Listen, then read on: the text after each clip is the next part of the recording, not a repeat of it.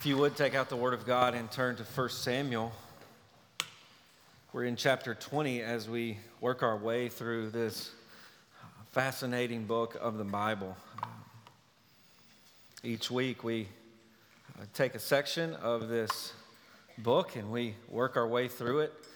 It takes as long as it takes to get through it. And I would just say to you, maybe you're not used to 45-minute sermons. That's okay. We're okay with that. We want you here, and we want you to hear the Word of God. Maybe you need to take a break about 20 minutes through and come back to it later this week. It'll be online. You can do that. Maybe you need to take a nap halfway through. I don't know what you need to do. But what we do believe is that this is the Word of God. And one of the things I believe as the shepherd of this church, and my responsibility is to shepherd with the Word of God. It's not to stand at this time and sort of give a little pep talk and help you through your week. It's to teach you the Bible, to actually teach you the Bible. Last week, there were some very graphic scenes in the text we were looking at. Circumcising Philistines with your sword, I'll put it that way. And people were saying, I didn't know that was in the Bible.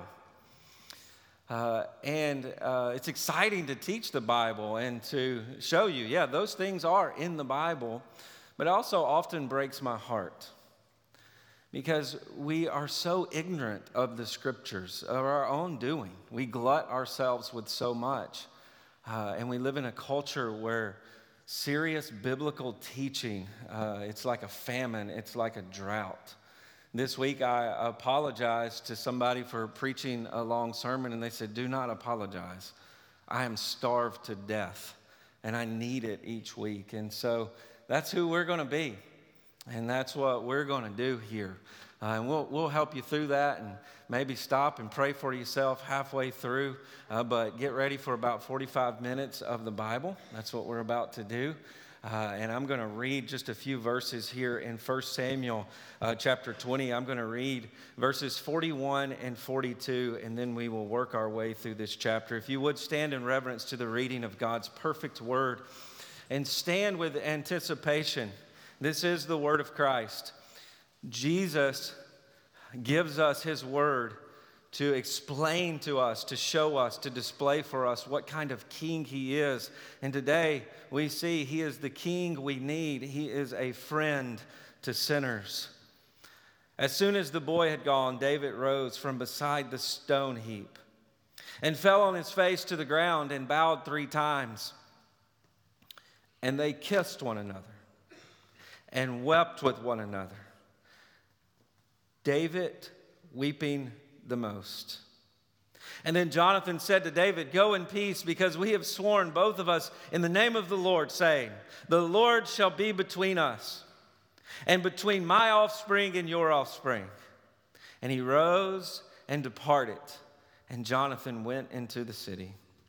Oh God, I pray today that you would teach us according to your word by the power of your Spirit, even as Jake just described our hearts. And our hearts are so wicked, and we want things that you don't want for us, that are not good for us. And we think we can satisfy the longings of our heart with something other than Jesus. And yet you have given us your Son in flesh and blood on a cross, raised from the dead, seated at your right hand, and you have given us everything in him. God, cause us to repent of believing anything else would satisfy us but Jesus. It's in the name of Christ we pray. Amen. You may be seated.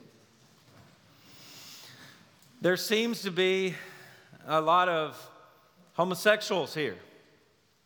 That was an embarrassing statement that I made as my wife and I drove through the streets of Addis Ababa, which is the capital of Ethiopia. And I said it because everywhere we went, I'm talking about everywhere, stores, driving down the road, everywhere, men were holding hands. If you grow up in Lewisburg, Tennessee, 19 years of your life, and you don't get out much, and you haven't been around the world, and you're all of a sudden in a place, and you just see men walking down the street holding hands, Embarrassingly, as I said, that is just what I assumed, that these were men who were homosexuals. And I made that statement loud enough that our driver started laughing. And he started laughing, and he said, yeah, a lot of Americans think that, and it's not true. These men are just friends. And this is what friends do in our culture. Men who are friends, they hold hands when they walk down the street. And for me, that was odd. That was a stark contrast to the sort of friendships I know. I run with Kyle Wells each week. We run together one day a week, and never once will you see us running up and down this road holding hands. Yesterday, I went to a Tennessee ball game with Chad. Good to get in here, Chad. Glad you're here on time. He was taking up the offering. He's taking up the offering. And Jason's story, and never once did we hold hands as we watched the game or walked to and from the stadium.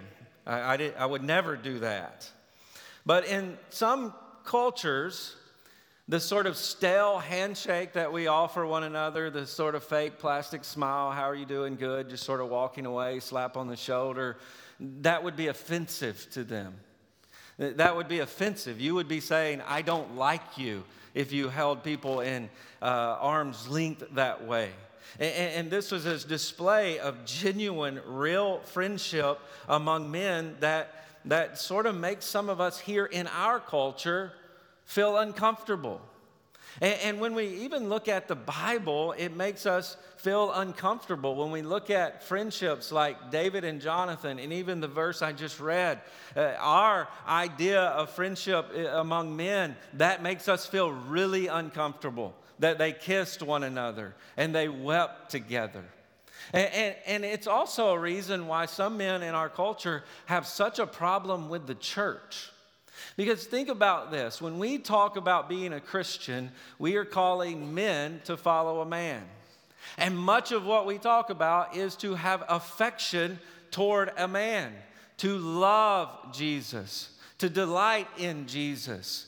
To even be, it's a strange thing for a man, if you've ever thought about this, to say, I am a part of the bride of Christ. And then to add to that with so much conversation and dialogue and even the worship songs that we use in the context of the church, which is this sort of Jesus is my boyfriend language and choruses that we sing over and over as if we are singing a love song to another man. There is a popular Christian song that has the phrase, I just want to lay my head on your chest. And that is a worship song. Now, it's really hard for me to sing that worship song. But do you realize that that comes right out of the Bible? It's a picture of John at the Lord's Supper, and he lays his head on the chest of Jesus. And some of us here today, men, are really uncomfortable at this moment. And it's why many have even interpreted the chapter 1 Samuel chapter 20, they've actually said that David and Jonathan were homosexuals. Now, that's not true, and that's not right. But the word used of them is soulmates. That their friendship embodied what it means to be soulmates. That's how close their friendship was. And so it's important as we talk about these things to ask, why were they so close? What formed their friendship? And first of all, we have to understand that David and Jonathan's friendship was formed in battle. It was formed in war. They had a common enemy, and it was the Philistines. C.S. Lewis once said, friendship is born at the moment when one person says to another, what? You too? I thought I was the only one. And that's exactly what we've seen with David and Jonathan. Jonathan is this bloodthirsty warrior who fights in the name of the Lord. And he is marching against the Philistines. He's actually the only one out doing battle with the Philistines. Saul is back at his castle. He is in his fortress. He is serving himself. And Jonathan, with his armor bearer, is charging against the Philistines. And he is killing the Philistines. And now the the shepherd boy, David, comes on the scene. And Jonathan is now standing with Saul and David. And David has in his hand the giant's head. And he is telling this great story. Yeah, I went down to the creek and I got these stones like tennis balls. And I went out and I told that giant how I was going to cut his head off. He called me a mangy dog. Can you believe that? And I told him, you've got your spear and you've got all of this, but I come in the name of the Lord. And I slung one of those rocks and it dented his skull. And then I went and I stood over him and I pulled out his sword and I began to saw his neck off. And here it is. And Jonathan said, "You're the man." Yes, that's great. I want to be your friend because we have a common enemy. And we are brothers in war. And that's what formed their friendship. It wasn't some generic, plastic, artificial, just relationship or acquaintance. They were forged together in war. And notice verse 1 of chapter 20. Then David fled to Naioth of Ramah. These are villages in Ramah, Saul's hometown, Jonathan's hometown here. And he flees to this place because he is running from Saul, who is trying to kill him. Saul understands that David is the anointed king, and he is trying to kill him. And so David is running for his life, having the spear of Saul come at his head multiple times. And David is fleeing, and he finally finds Jonathan. And he says, "What have I done? What is my guilt? And what is my sin before your father? Do you understand? Your father seeks my life." And Jonathan says, verse 2, "Far from it, you shall not die. My father does nothing without telling me. And why would my father hide this from me? It's not true. David, my dad told me he would never kill you. He swore in the name of the Lord." But Saul's a liar. Saul's a liar because it's true. Verse 3, David vowed again. Now that word vow is so important through this whole chapter. It's used over and over. He says, "Your father knows that I have found favor in your eyes. We are friends." And he knows it, and he's actually jealous of it. And he thinks that if he tells you what's going on, Jonathan, that he's never going to tell you because he knows what good friends we are. But he says, as verse 3 continues, he would be grieved, but truly as the Lord lives and your soul lives. Now those phrases are so important throughout. There's vows, there's the Lord lives, there's we live. He says there is but a step of death between me and death. And Jonathan said to David, "Whatever you say, I will do. I am loyal to you. I am your friend." Verse 5. And David said to Jonathan, "Behold, tomorrow is coming, and there is a new moon." And this was a festival in Israel. And there would have been sacrifices on behalf of every family. And now remember, David is a part of Saul's family. So he is supposed to attend this festival with Saul and his family. And he says, "I am supposed to sit at the king's table." But he continues, verse 5, "But let me go that I may hide myself in the field until the third evening." Verse 6, "And if your father misses me at all, as you sit around the table, he'll notice I'm not there with my family." Where's David? You mean the guy you've tried to kill 5 times already? He decided he wouldn't be here tonight. Then David said earnestly, Jonathan, you are to say, David asked earnestly for permission to leave, to go to Bethlehem, his city, to offer sacrifices for this yearly sacrifice. There for all of his family. And then verse 7, "And if Saul says, 'Good, it will be well with your servant. But if he is angry, then know the harm he determined me. Therefore, deal kindly with your servant, for you have brought your servant into a covenant." Again, vows, covenants, as the Lord lives. This is very important. "But if there is guilt in me, you kill me yourself. For why should you bring me to your father?" He says, I've got a plan. As we sit around to eat at the festival, Saul's going to look over and he's going to say, where's David? And if he's okay with me not being there, that means he's sort of thrown his little temper tantrums and he's beyond them. But if he gets irritated, you're going to see his response, and you're going to see his attitude toward me and the way that he responds in my absence. And remember what Saul wants to do. He wants to keep David close.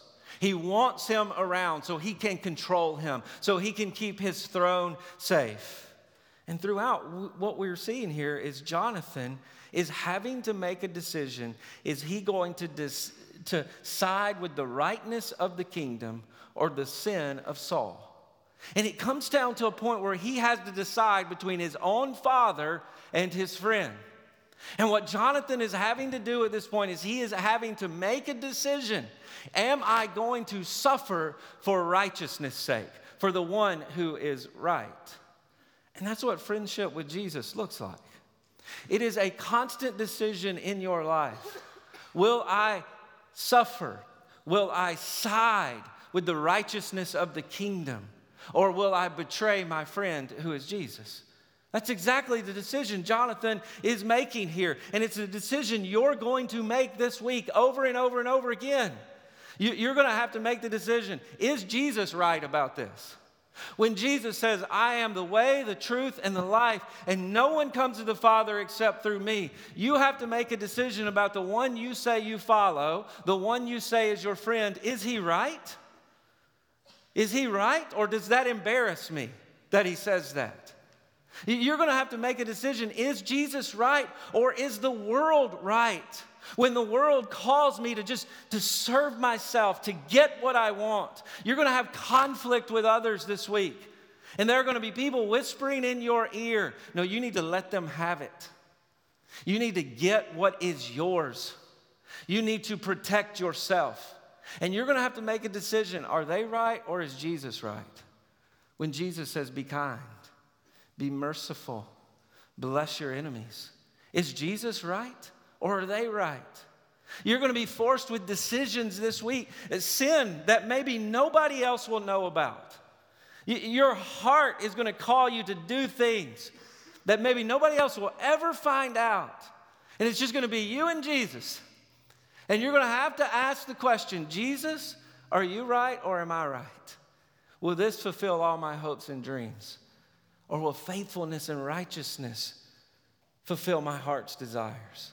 That is the decision Jonathan is making here. And as they begin to sort this out, Jonathan says, hold on, bro. Let's step outside. Let's go out to the field so nobody else can hear what's going on here.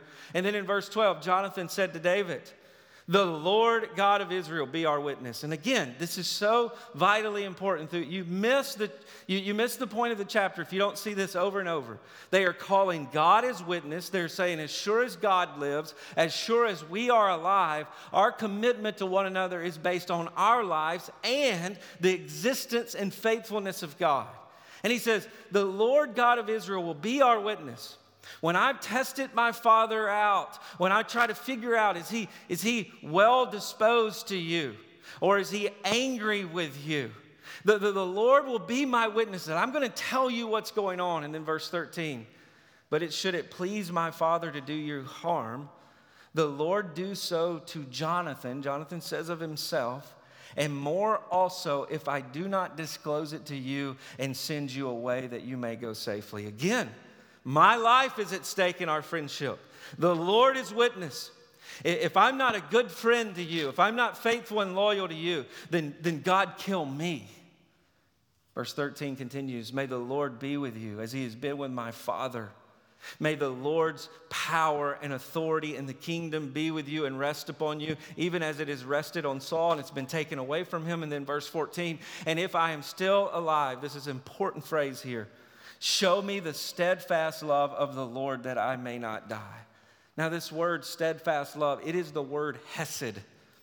And it is really hard to translate because every good word about God's faithfulness is sort of wrapped up in that word. Every concept of love, faithfulness, grace, mercy, it is wrapped up into that word hesed. And what Jonathan is saying, I need all of you committed to me. And all of me is committed to you. And do not cut me off from this covenant love. We have made a covenant and we have staked our lives on one another. And do not cut me off from this commitment. Do not betray me. Verse 15, do not cut off your steadfast love from my house forever. When the Lord cuts off every one of the enemies of David from the face of the earth, he's saying, you are king and God is going to punish all of your enemies. And my only hope is your covenant commitment to me. Not just some, weak, pathetic, lightweight friendship. Hey man, think about me when the time comes. No, you have said, David, that if you do not protect me, God take your life. And I've said to you, David, if I'm not loyal to you, God take my life. We've made a covenant. And that's what seals us together. And it's what seals me to your kingdom. Verse 16, and Jonathan made a covenant with the house of David, saying, may the Lord take vengeance on David's enemies. Now notice what he's saying there. Who is David's enemy? Saul and his own house. And in verse 17, Jonathan made David swear again by his love. And he said, for he loved him as he loved his own soul. Notice this bond, this covenant commitment to one another. In verse 18, he said, your seat will be empty tomorrow when the festival comes. And verse 19, on the third day, go quickly down to the place where you hid yourself when the matter was at hand, and remain beside the stone. And I will shoot 3 arrows to the side of it, as though I shot a mark. And behold, I will send the boy, saying, go find the arrows. And if I say to the boy, look, the arrows are on the side of you, take them. Then you are to come. Again, notice, for as the Lord lives, it is safe for you there, and there is no danger. But if I say to the youth, look, the arrows are beyond, then you go, the Lord has sent you. And as for that matter of which you have spoken, notice, behold, the Lord is between us forever.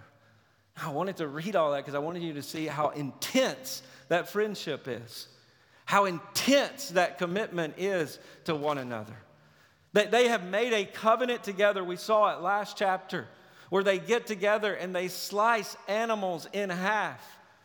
And they spill out blood. And what they have said to one another is if we betray one another, so to us what has happened to these animals. We deserve to be split in half. We deserve to have our life taken. If I betray you, David, may God strike me dead. And that's not just a phrase. I deserve to die if I'm not loyal to you. That's what I deserve. I've sealed my love to you in blood. And it's a picture of what covenant love is. We live in a culture where contracts are so easily broken. And there's always a way out. Irreconcilable differences. We can figure it out if we get a lawyer good enough. We can get our way out of this if we have enough money. And what Jonathan and David are saying is we can't get out of our friendship. It's bound together in hesed. I have made a commitment to you, and now who I am is wrapped up in that commitment, which is exactly what God does to us. He tells us what he's going to do, and then he says, if I don't do it, I'm a liar, and you have no business trusting me. This is what he told Moses when Moses said, who are you? And he said, I am who I am. Meaning, I do everything that I say I'll do. And I'm going to deliver my people from Egypt, and if I don't do it, I'm a liar. And you should never trust me again. I'm unfaithful, but I am the covenant-keeping God of Israel, and I always do what I say. And here, their friendship is bound together. And we see a picture for Israel of God saying, I'm going to do everything that I said I'll do, but now I'm going to do it through my king. And if you bind yourself to him in love, you will experience all of my covenant commitment. That's why the gospel today, it's God's hesed to us. It is all of God's character bound up in good news. It is all of God's love, faithfulness, righteousness, mercy we could spend all day just packing words in to hesed, grace, mercy, faithfulness, compassion. It's all of that wrapped up there to us in a person. You know what God has said to you today? I am vowing myself to you. As sure as I exist, everything that I say, everything that I tell you I'm going to do has taken on flesh and blood in a person. And Jesus stands before us as a friend. And he says, as sure as I live, I'm committed to you. And you know what he does to make sure we understand it? He lives a perfect life for us. He says, you can't fulfill your commitment to me, so I'm going to fulfill it for you. I want you to know how committed I am to you. I'm going to live the life necessary for covenant commitment for you. And then Jesus can stand before us today and say, as sure as I have died, I'm committed to you. You can't doubt my commitment to you. It is sealed in blood, just like the blood of the animal before David and Jonathan is spilled out there. Jesus has said to us today, I've already been cut off. I've already been torn to pieces. So nothing is going to tear me from my commitment to you. And Jesus can say to you today, as sure as I've been raised from the dead. So when he says to you, as sure as I live, you look at a former corpse who can't die again. So his commitment to you is eternal. It cannot be ripped away. He's already been ripped from God's grace for us, God's presence for us on the cross. And this is why, when we look at this, friendships in the church should be the deepest friendships we experience. Because we are bound together not just with Jesus, but to one another. Jesus has not today just bound himself to you as an individual. He has bound himself to all of us. And he says, I'm committed to all of you. And you display my friendship to you by being friends to one another. So often we really do think about friendships in light of our hobbies. When you think about your life and you think about your closest friends, so often they are associated with your hobbies. Yeah, I used to bowl with that guy. Yeah, I used to teach or coach with that person. Oh yeah, we used to spend every day, practicing for the musicals. We used to always go to the band competitions together. And you think about your closest friends, and you think about people who you have those hobbies with. And yet, in the church, we have said to one another, you're not a hobby. This isn't just a period or season in my life where I just need some people around me. No, we've said this is an eternal bond, and it is wrapped up in the blood of Christ. And because I am tied to Jesus in a covenant commitment, if I walk away from you, I'm walking away from Jesus. That's the covenant we have made to one another. When we say, I'm going to be a part of this thing called the church, it is a covenant commitment of covenant friends. And we say to one another, as sure as Jesus died for me, I will die for you. I will endure your preferences for your good, even when I want it my way. I can't walk away from you. We are tied together in Hesed. And Jesus has died for our sins, so there's no sin that's going to come between us.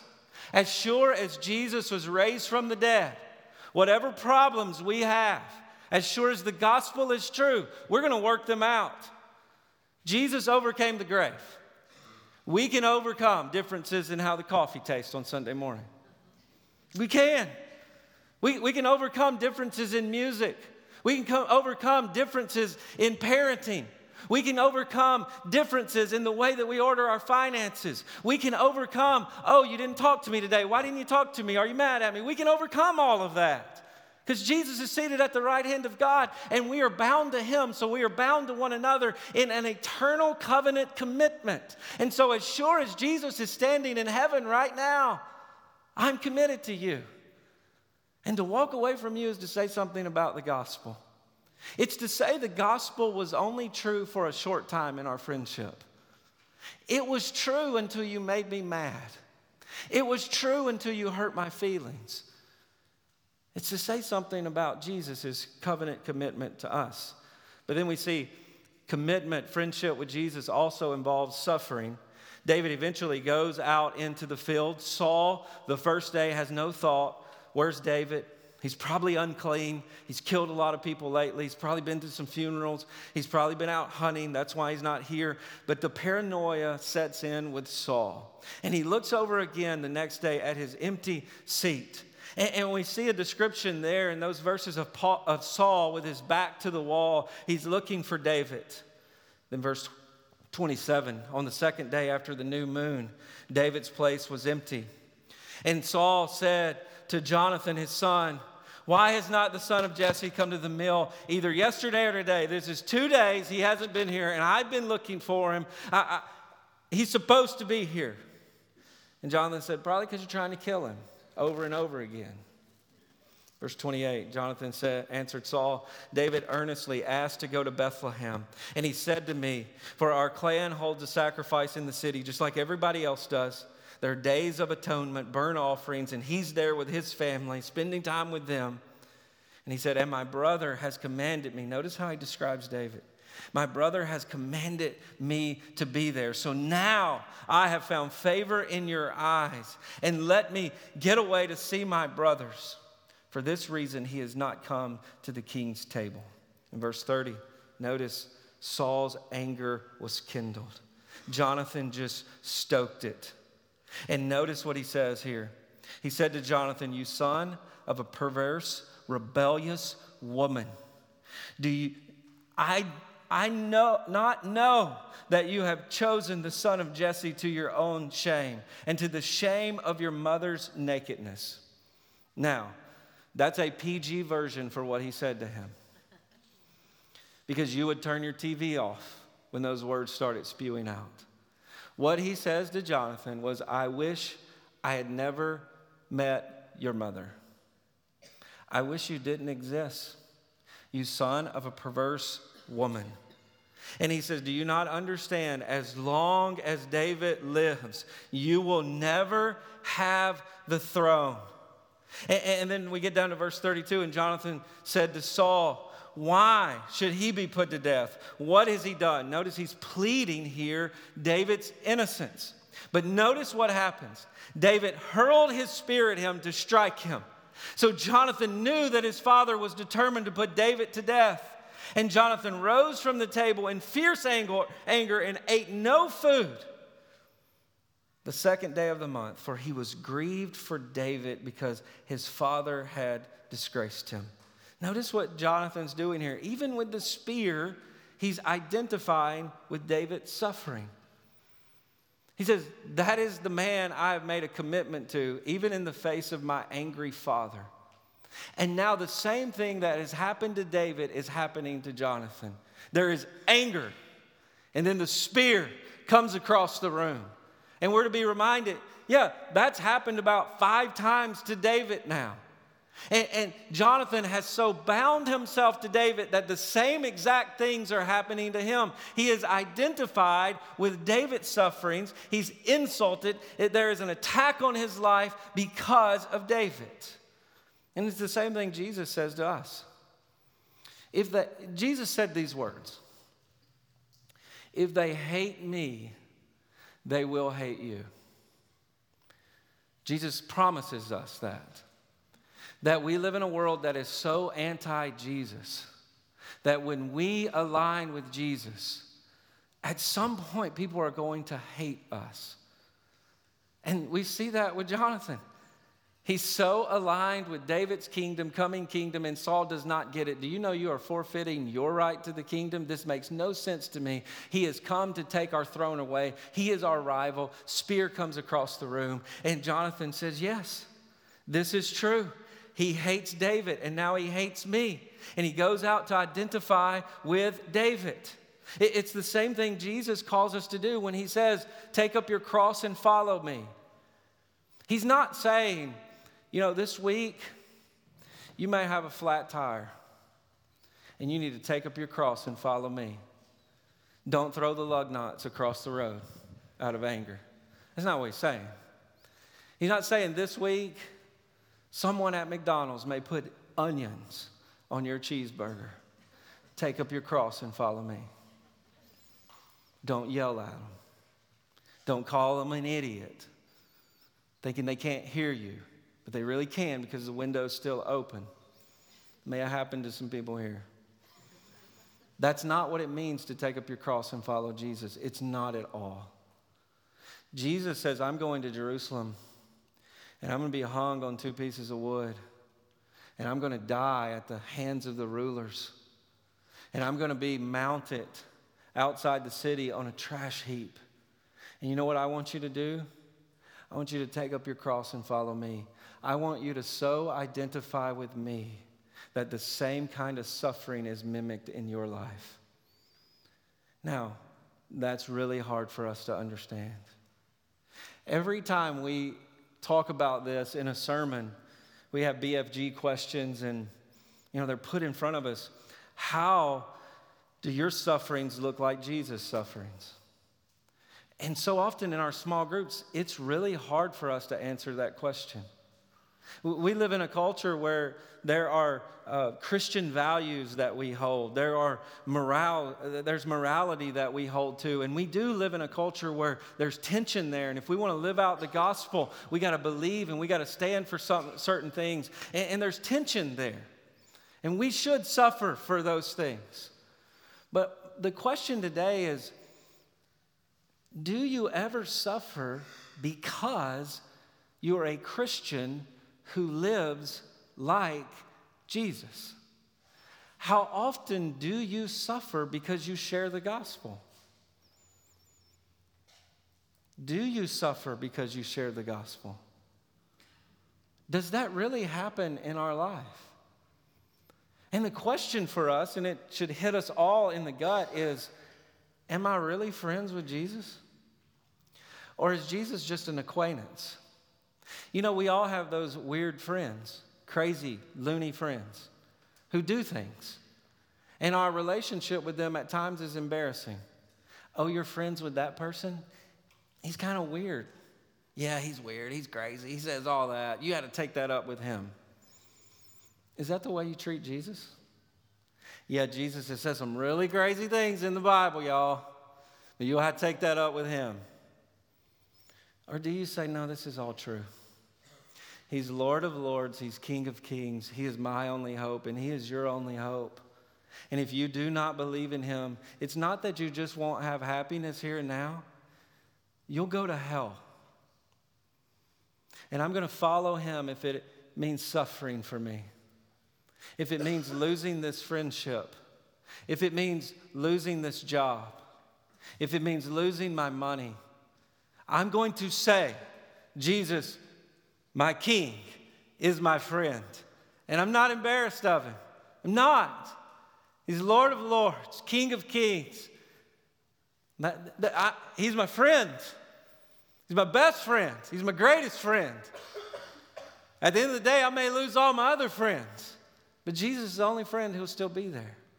Do you suffer in that way for Jesus? All I want you to do this week is think about it. Because there are opportunities there. There are hard places you could go to and suffer for Jesus. There really are. There are places you could lose your life for going and telling people about the gospel. Arrested, kicked out of countries. Missionary friends right now, that's happening to them. Because they love Jesus.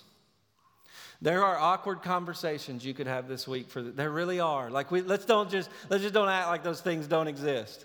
Let's don't come in here and feel good about this and just go away and say, oh, it'll be all right. No, there are really things you could do this week. There are people you could invite to lunch.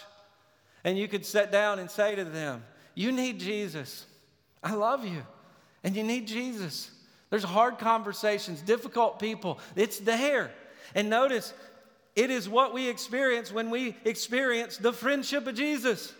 It means Jesus is our friend when we suffer the same way he does. Well, eventually, Jonathan and David, they go out into the field. The arrows are shot. There's the indication Saul is angry, so David's got to get away. And Jonathan goes out to meet him. And in the verses we read earlier, David gets up. Jonathan's armor bearer leaves. And notice verse 41. He bows on his face 3 times in his presence. There is the humility. This is my friend who has saved my life. And they kissed and they wept one another. But notice this, David's weeping was the most. The king. Now think about this. David is coming into the kingdom. It's all going to be his. And yet he's weeping the most for Jonathan, his friend, who is losing it all.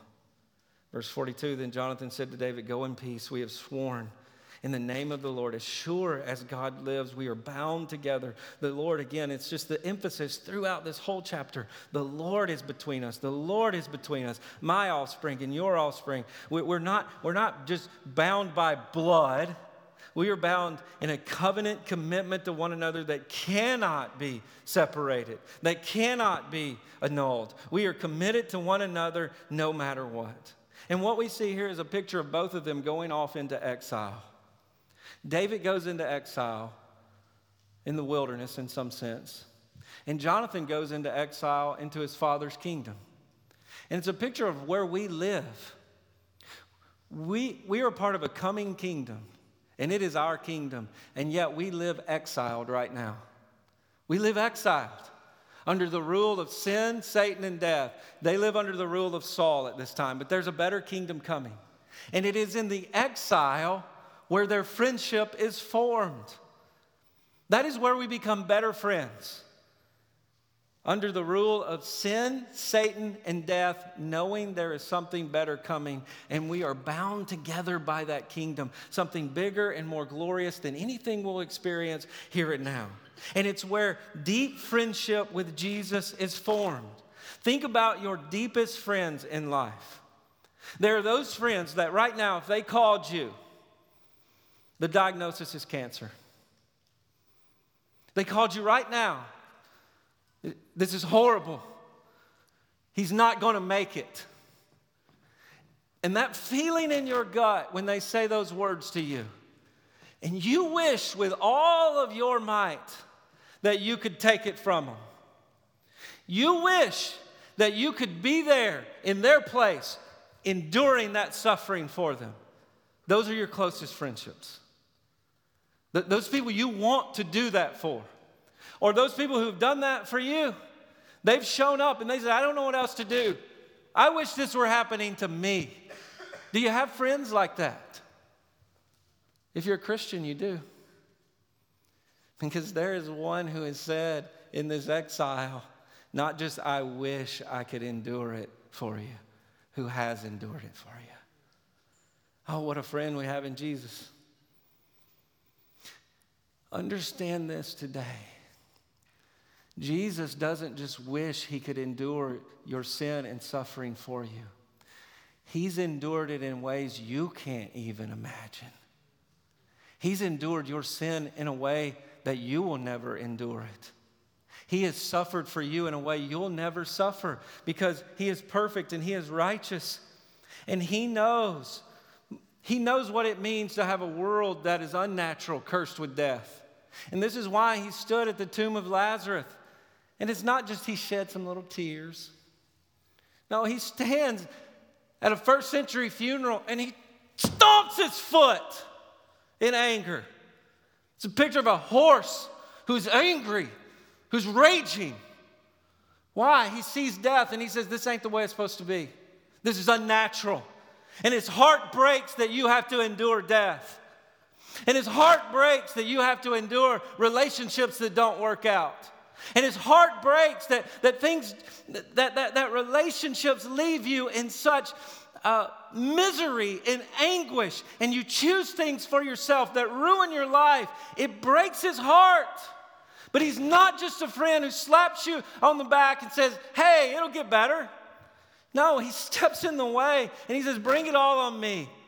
The infinite suffering that you deserve, bring it all on me. All of God's displeasure, all of the curse, bring it all upon me. And on the cross, he is separated from the goodness of God and torched with the wrath of God, eternal wrath, because that's what you deserve. He has endured your suffering in a way you'll never do it. And that's why he's the greatest friend you could ever have. And we are to model that with one another in the context of the church. As we are alienated and disappointed, we're to get together and say, I'm going to be your friend because Jesus is my friend. In the same way, some of us, we experience sports.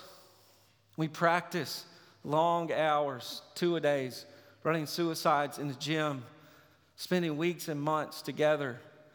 And you win the game. And even as men, you do things that you would not do any other time with a man.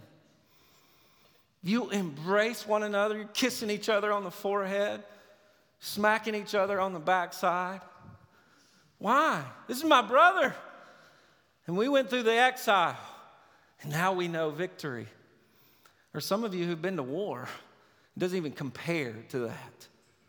You've had bullets flying out at your head. You have heard echoes of bombs in the distance, and you know tomorrow you may get up with your buddies and lose your life. Some of you have held friends in your arms as they bled to death on the battlefield. And when you see your friends, it's not just this, hey buddy, how are you doing? No, there's an embrace. You embrace one another because you're friends. And the same thing should be going on in the church over and over again. When you have slept on that waiting room floor with one another because you don't want to leave your friend, because you don't know what's coming for your friend. When you've shown up in the middle of the night at their house and you don't even know what to say, but I'm going to do whatever I can to help you put the pieces of this marriage back together. But when you've been friends in that way, it just makes sense that you would embrace. It makes sense that you would hug. It makes sense that you would enjoy being around one another. When you've just sat together in depression. I don't know how to get out of this, but I'm just going to be here with you. And there's going to be people that see you.